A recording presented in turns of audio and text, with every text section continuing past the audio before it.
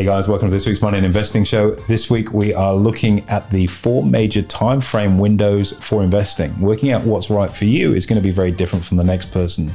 We'll explore some of the pluses and minuses of 4 very different approaches to investing to help you choose the best fit for you. See you in the show. Hey guys, welcome to this week's Money and Investing Show with me, your host, Andrew Baxter, and as always, my co-host and offsider, Mitchell Laurential. Thank you for having me on the show, Mr. Baxter. Now, as timely as that beautiful jacket is, by the way, we're going to apply that to the stock market today.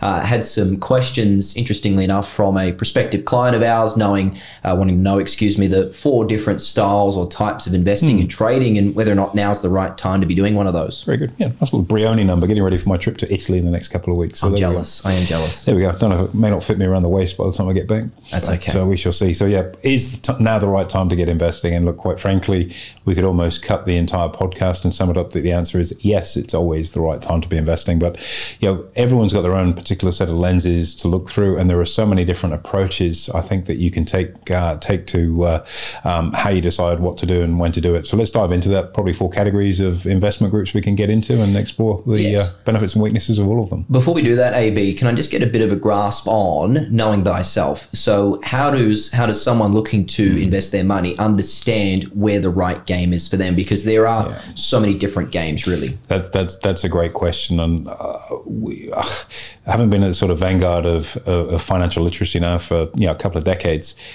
Not all investing, not all profit, not all return is the same. And I think one of the missing steps for so many people, they're mad keen to get into the world of investing, taking a few minutes or longer to really work out what your goal and objective is. Just like anything in a goal and objective kind of scenario, take the time to really work out what your goal is, and most importantly, why you've chosen that as your goal and the outcome you want from it. So everybody wants to make money, or most people do that will be following this podcast, I'm sure. But not all types of profit are the same. Is it income? Is it capital growth? Is it leveraged? Is it speculative? Is it short-term? Is it long-term? Is it passive? These are all questions to really ask as you start to work out, I guess, what your mojo is as an investor. How much time do you have to invest? Because that's going to determine the kind of strategy that you're going to pick. So it's all right saying, look, I want to make money from the stock market. Okay, well, how much time do you have to put in? Number 2, what sort of skill set do you have? Are you a blank canvas? And if you are, that can actually be great. Some of the best traders I've had the privilege of teaching over the last 22 years have been people that have come in with a blank canvas and no bad habits to work through. What's your tolerance to risk, for example, which will start to determine the kind of approach you're going to take? How much working capital do you have? And these are all pivotal questions to ask. It's almost kind of like a mini fact find that you'd see in the financial planning space to work out a bit more about who you are and what you want. So you want to be an investor. You might have, say, 20, 30 grand to work with. You're not conservative and you're not too happy to have a shot at anything. You're somewhere in the middle of the road. And like most people, if this becomes a priority, you can find time, but you can't find 8 hours a day. So there's an example of how the board may be laid out for you. Once you've done that work, you can then start to shape up picking the right kind of strategy. Also, how interested in this are you? Because I'll be right honest, as someone that's been in the trading space now for 30 years, it's not actually that interesting. Well, everyone's got an interest in making money. Not everyone's got an interest in the stock market, right? It's just a process. And once you've worked that process out, the game is you versus yourself to absolutely optimize that process. That's the real game. So, there's a lot to learn. And certainly for people that know, it can be quite exciting. Otherwise, it's just you ask a good trader, how do you feel when you've banked a really big profit? You go, I'm pretty happy about that. You ask a great trader how you feel about banking a really good profit, and they say no different to yesterday, because it's just par for the course. Anyone listening to this who's interested in that field too should listen to our trading psychology podcast we did some while ago. We'll put it in the show notes. It was a cracking episode. It is very, very important getting that psychology right. So spend a bit of time with a sheet of paper, work out what your goals and objectives are and why, and then you can start to go from there. So on that basis, knowing yourself and what you're about, you can then probably start to choose the sorts of strategies that may or may not work for you. So let's say you've got no skill and no time. Choosing day trading is probably not the best option. Yet so many people, I see companies that advertise, in social, will teach you to become a day trader. Number one, and having done that and done it successfully, I've also run a day trading business probably 20 years ago. Not many people are successful at day trading. for a number of reasons. Requires immense consistency in what you're doing, hugely robust trading psychology to go, okay, that's the signal, take it, as opposed to that's the signal, okay, well, let's just give it a little bit longer to see. The trade's already done its thing. Notwithstanding that, you've got to pick the right market that works for you too. And, I certainly had a couple of markets that were my go-tos. I used to love trading the DAX over in Germany there. It used to have a really nice opening range and you could trade that quite effectively. But that's a specialist skill to know that that's the market. So you do need some level of skill there. But 98% of day traders lose money. And so if you're getting into a line of business where before you start, 98% of people fail, the probability of success for you is pretty low before you get started. Add to that then the amount of time that you need to put into it. It becomes a challenge. Yet for a lot of people, there's a cachet. Oh, I'm a day trader. It sounds really exciting. Oh, I trade the market, so I make this free money every day from day. That's the cachet that goes alongside it. And the reality is really quite different. You're sitting at home on your own, probably in your pajamas, in front of your computer screen for half the day. That's actually not that glamorous. That's not like the adverts you see where people are sitting on a super yacht flying around the world first class and driving umpteen sports cars while they go Rolex shopping. That's not the reality of what it is for people, but that's what they buy. Well, in reality, it's a full-time gig, and as you say, the odds are stacked against you. So if you are looking at getting into day trading, AB, and you're happy to develop the skill set to be able to comfortably give it a go, would you say now's the right time to be doing it? The great thing about the conditions right now is you've got volatility and movement, which is a day trader is the key thing. We've got a... We'll get him. I've got a really good buddy of mine, quite a famous trader for the wrong reasons, going back in the sort of mid-early 90s during my sort of time in London.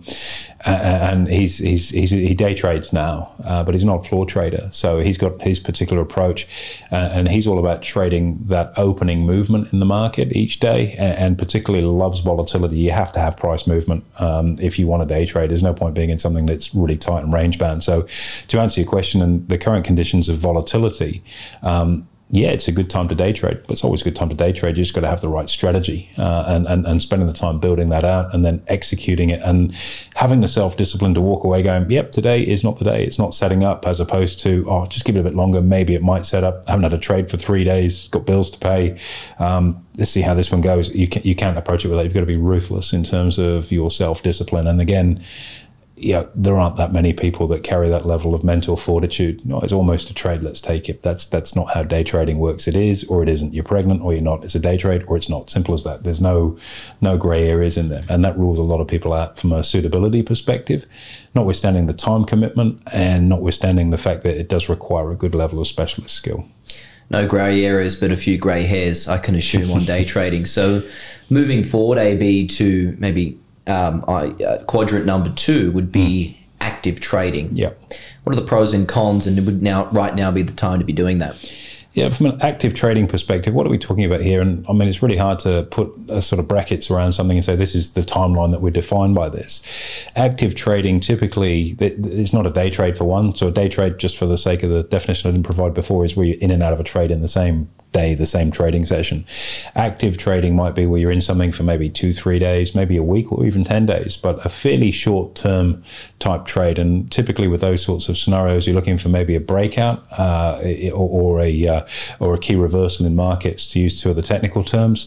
And effectively what you're looking for is something that's, let's call it a smash and grab. So something that's been moving along and it suddenly pops one way or the other and you're looking to get in it, take a little bit of the easy money out over the next X period of time, and then that's it. It's not something you're intending to hold till Christmas. It's something that's in, out, done, gone. So that's a little bit more about active trading. So longer time frame than day trading, but very much not investing. Okay, well, in terms of active trading, AB, it's been a pretty tough market to pick over the last 6 or 8 months or so. How, for anyone who's looking to be an active trader, what would you suggest as your key strategy or at least key considerations? Probably one of my most favorite ones, certainly at the moment, and I've traded all of the quadrants that we're going to run through. We're into number 2 now, of course. Probably at the moment, one that's working quite nicely, that sits perfectly in the active trading space, is trading volatility. So, yeah, we've been in a bearish market for the best part of 6-7 months now, and that may well continue. It may well not. But what has become very apparent is the market's inherently more volatile. People are seeing bad news and reacting to it fairly quickly and fairly aggressively. So it's volatile conditions.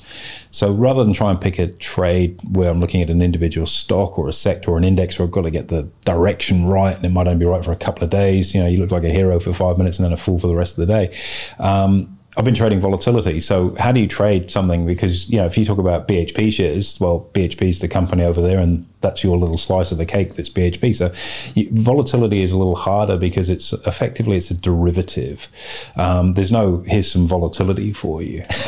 So the way we do this, we can approach it in a lot of different ways. Options are always going to be my preferred vehicle, purely and simply because that's what I've traded for 30 years. But using some of the ETFs in that space, exchange traded funds, have probably opened the door to being able to trade more specialist type circumstances, such as higher volatility to retail investors. There are limits. You've got to have, it's a complex or leveraged financial product, so you've got to pass a suitability test to do it, which is not that hard. But nonetheless, trading volatility where you might be in the position for, you're in at lower levels and you're literally looking to hold the thing for 5, 10, 15 days as it goes through its cycle, you wash out. You can either short it if you're sophisticated enough to do that, or look for your trap to reset again, is a good example of that. And it's a pretty high probability trade at the moment, because really, if you're a layperson looking at what's going on in the economy or across markets, we've got high inflation, rising interest rates, falling consumer confidence, very, very strong job market, high energy prices, to all intents and purposes, a possible tip into a recession, companies coming under earnings pressure, and geopolitical tensions plus COVID. We can throw the kitchen sink in there in terms of some of the factors that are sitting in the backdrop for markets now. And any one of those has got the capacity to push volatility up through the roof. The opposite side of the coin is a very pleasantly trending higher bull market, which, quite frankly, I can't see happening over the next 3 or 4 months, lending itself to this kind of strategy. So there's a good example of an active approach to trading. That's awesome, AB. And if we just expand that time frame a little longer into the third quadrant, which would be active investing, so somewhat of the same, albeit slightly different instruments, maybe more in the ETF space and slightly longer time frames, right? Certainly longer time frames. And I think that's the distinction between trading and investing, is probably the time frame. And also when you start to upskill, because that trade we just talked about in volatility is actually quite a high level skill set required to be able to do it. If you're trading in the short term, day trading or active trading, a lot of reading the charts, the technical side of the markets become very, very important, because the timing on the trade is crucial. As you start to make the move further down the line time-wise, fundamentals become a little bit more important, because you're trading a longer term view. And what do you mean by fundamentals, just for our listeners, AB? That's a good question. So either news flow or events, I think, is probably where I've made my money, particularly over the last 6 or 7 months, is event-based trading, where there's something going on and there's a mechanism behind which you can then profit. So, an example of that would be, say, the war in the Ukraine, which caused a major disruption to grain production when it first kicked off. And you saw wheat prices based on trading an ETF going from $8 to $13, $14. So there's a fundamental issue, a war in a grain growing part of the world, with trade sanctions against Russia, another grain growing part of the world, which had an immediate and direct impact on price. But that price move was over 2 or 3 months. It wasn't over 2 or 3 days. So what we've done is actually sort of open the aperture a little bit, and we're looking at a bigger time frame, but still active in terms of looking for, I guess, an event or a case for that trade.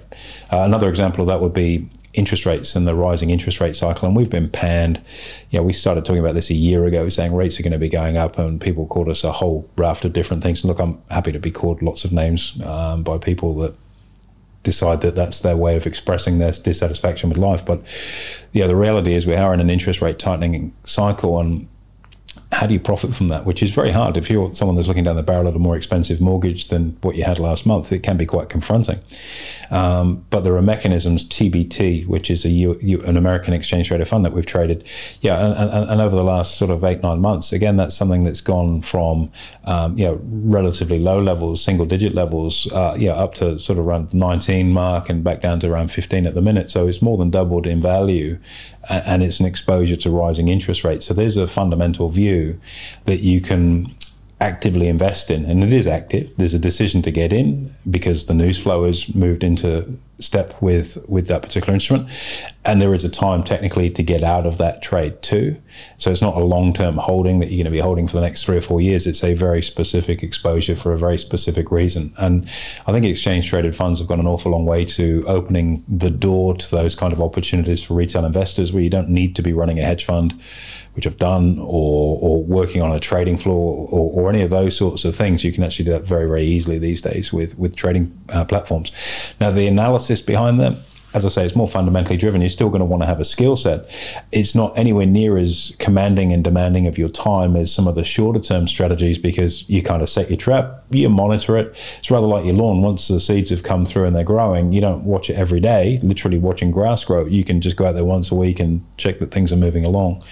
So you can be a little bit more hands off, I think, with your time input on there. But again, when you get to the sort of level that you're happy to take profit at, and this is the hardest thing for most investors, Mitch, particularly when they're starting out, is just getting started. Hence the question, is now a good time to do it, which it always is. It's always a yes. The hardest thing is to get started, but once you start and you've bought something, the next hardest thing is knowing when to sell it and take profit. And again, that does require a level of discipline, slightly different from the discipline requirements in the more active approaches in markets.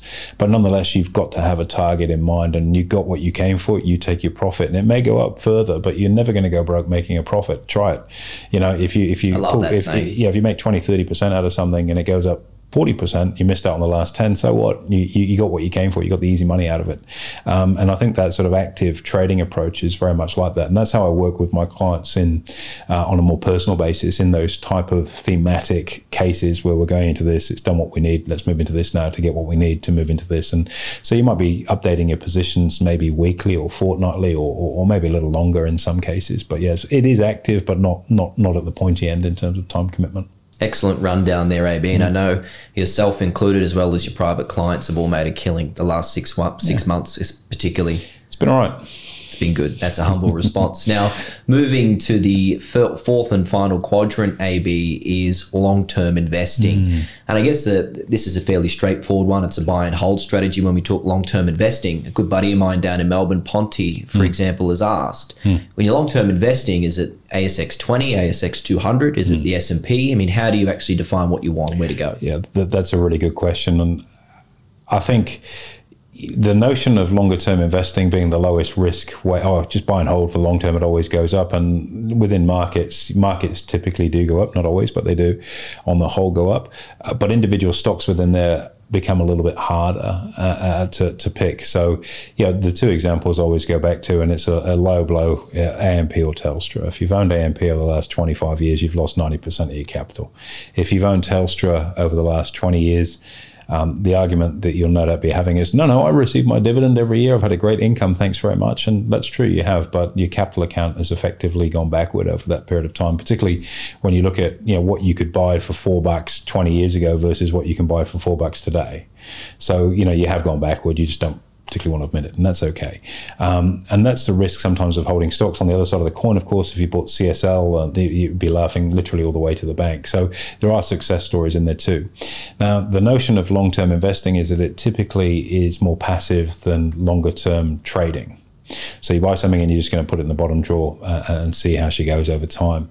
And to that end, if you are taking that approach where you do want to be hands-off as an investor, there's a lot of responsibility to make sure you buy the right kind of stock. So rather than get on that rabbit hole and run the risk of, let's face it, with the big four banks in Australia, there's been one massive standout of the four. The other three have been the sort of bridesmaids in that running order. And if you invested in one of the bridesmaids instead of the bride, you would have made some money, but nowhere near as much as you could have made if you'd have backed the right stock. So for someone that's new or doesn't have a high level of skills and wants to be passive, I'd probably suggest not a managed fund, because let's face it, according to CanStar, over 80% of managed funds underperform the market over 5 years. So why would you sign up for that? Instead, what I'd probably look at doing is either using exchange traded funds to build up either some sector exposure, but that requires a little bit of management, or better yet, to just buy an underlying index tracker. So you get pure market exposure. You don't have to think about, you don't have any individual stock specific risk because you're just trading the index itself. That's like an ASX 200 or an ASX 200, like a better shares, or SPY for the S&P 500, or the Qs on the NASDAQ, and sit it in the drawer. And don't look at it. If you're a long-term investor, you're not going to be looking at it because unless you're adding more to that position or others, because if you try and time the market, I'll just get out there and then when it pulls back, I'll get back in. You never get back in because you're too nervous to do that. You wait till it's gone past where you got out anyway. So I think Tony Robbins talks a lot about that in one of his books. I think Unshakable, specifically about trying to time the market, which for most people is not something that's practical because they simply don't have the skills or the time to do that effectively. So good index tracker, and that's going to give you that broad-based market performance, which, if markets got, let's say on average, 10% a year, that's what you're in for if you hold it for 20 years. So would you take the approach even in that essence, AB, where let's say you get paid monthly, you put a portion of your paycheck back into that ETF and you just hold for the long term? I think that regular savings philosophy is great, because that nest egg can grow. And it takes a lot of pressure off your timing because to all intents and purposes, if you're making regular contributions, you're effectively dollar cost averaging, which is an industry term for adding more at different levels, I suppose. So that also helps sort of mitigate risk a little bit for you. And I'd be a huge advocate of that. Every month or every quarter, sling it in, buy some more of it, or buy an alternate ETF to give you a bit of diversification if that's what you want to do.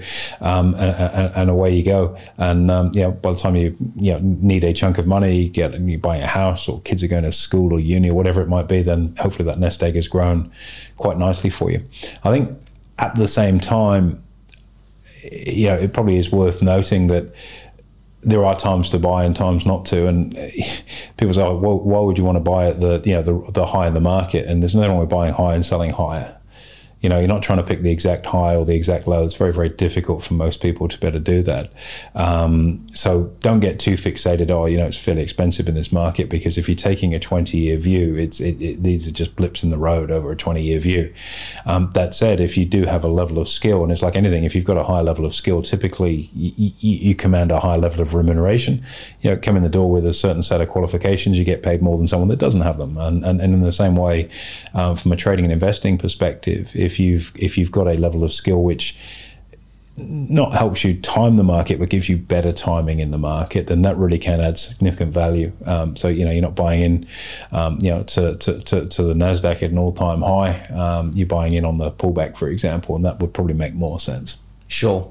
Maybe that's an excellent rundown of all of those four areas there. And I guess the moral of the story we're trying to stress here is that it's always a good time to be invested. Always a good time to get in. Always a good time to get in. Bottom line. Even when you look back with hindsight, what was I thinking? Particularly if you're a long-term investor, that'll ride itself out. I'm not a big fan of the two bookends on that. The day trading side of it and longer-term, more passive investing. They're two that don't particularly augur well with me, and I have done both. I think the middle two are probably where I sit. I like to be a little bit more active in what I'm doing so I can add some value with the skills I have, but then I'm also in a unique position where I've got a lot of skill in that space. That's 30 years in markets, right? That's what I do. But I think it does add a little bit more value and takes a little bit of risk off the table, which is, for many people, something that's pretty important. So, but you got to find your own journey. Sit down, as we said right at the start of the podcast, and work out what is it you're looking to achieve. And if you're a long-term investor and you're picking up a fully franked dividend with a dividend reinvestment plan, that might be your thing. And if it is, great stuff. If it's in super, it's incredibly tax effective for you, and you're going to get more or less where you want to get to. But don't be too one-eyed about all of these approaches. There's always a bit to learn from the other groups and add that into the mix. And if it helps you, get a better outcome overall, then it's done its job. Perfect way to finish, AB. Thanks very much for your time today. Absolute pleasure. Anytime, Mitch. There you have it, guys. Make sure you give us a review and a rating, and we'll look forward to hosting you next week.